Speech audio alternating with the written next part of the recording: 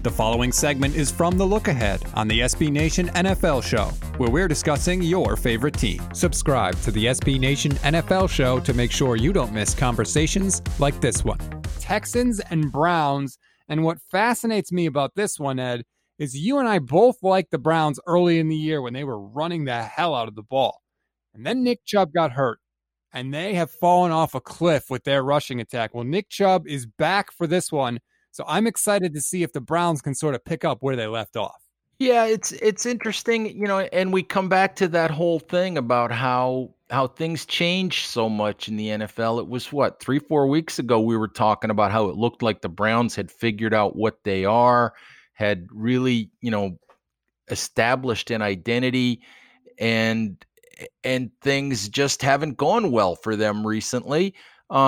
Maybe a lot of it is, due to Nick Chubb not being there, and they're going to have to get back to being that run-oriented, run-first team. Odell Beckham is now out for the season for them. Baker Mayfield's been up and down.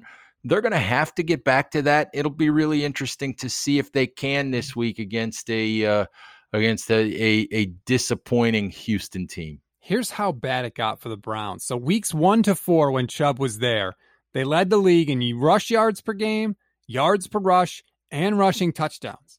And then Chubb got hurt. In weeks 5 to 9, they were 24th in rush yards per game, 26th in yards per rush, and last in the league in rushing touchdowns. That's how drastic the fall off was, which is crazy because they have Kareem Hunt there still.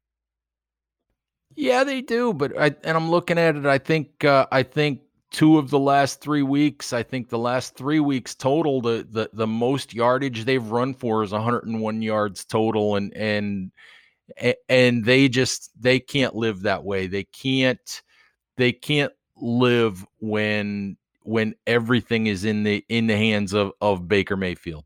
I totally agree. And look, Cleveland is 5-3, so they've lost some games here, but they're clearly in contention for the AFC. If you want to be a wild card team, they're probably not going to catch Pittsburgh in the division. But if you want to be one of those wild card teams, this is a game where you have to handle your business. The Texans, I just feel like they're always in disarray. Even when Bill O'Brien was there, I just never felt like they had their stuff together. They have Deshaun Watson, who's great, but that, to me, that's kind of it. This is a game, if you're Cleveland, you need to win. You need to win handily. Pound the ball into the ground, grind out the clock, and take care of your business and show everybody that you're going to be a new Cleveland Browns team and a new force in the AFC. Absolutely. I mean, if you're a Houston Texans fan, it's just so frustrating because you have Deshaun Watson, and instead of building it, and they haven't been able to build a team around him. Instead, it seems like, and this is a big part of the reason why Bill O'Brien is no longer there, but instead it seems like they've taken the team that was around him and torn it apart. So, and that they're going to have to start over again. Yeah, everything good about them, I feel like, has slowly been stripped away. I mean, they almost traded away Will Fuller at the deadline too. So they almost continued that process. There's rumors they're going to trade J.J. Watt after the season is over. It's crazy because as an NFL fan, I feel like you think, get the quarterback, get the quarterback, get the quarterback. Well, Houston clearly has that guy. The problem is they don't seem to have anything else around him, and they don't seem interested in putting anything else around it.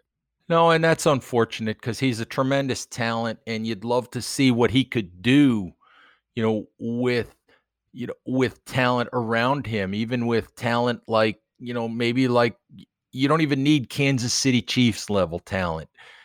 Just, Buffalo Bills level talent around him would be just fine.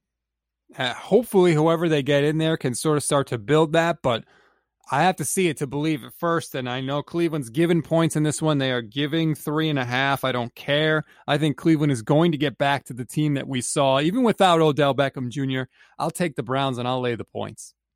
Oh, I will as well. I mean, there's a little soft spot in my heart for Romeo Crennel because, he was a one-time assistant coach with the Giants, but that's not nearly enough to make me pick the Texans in this one. I'm going with the Browns as well. Make sure you don't miss our next conversation by subscribing to the SB Nation NFL Show wherever you get your podcasts.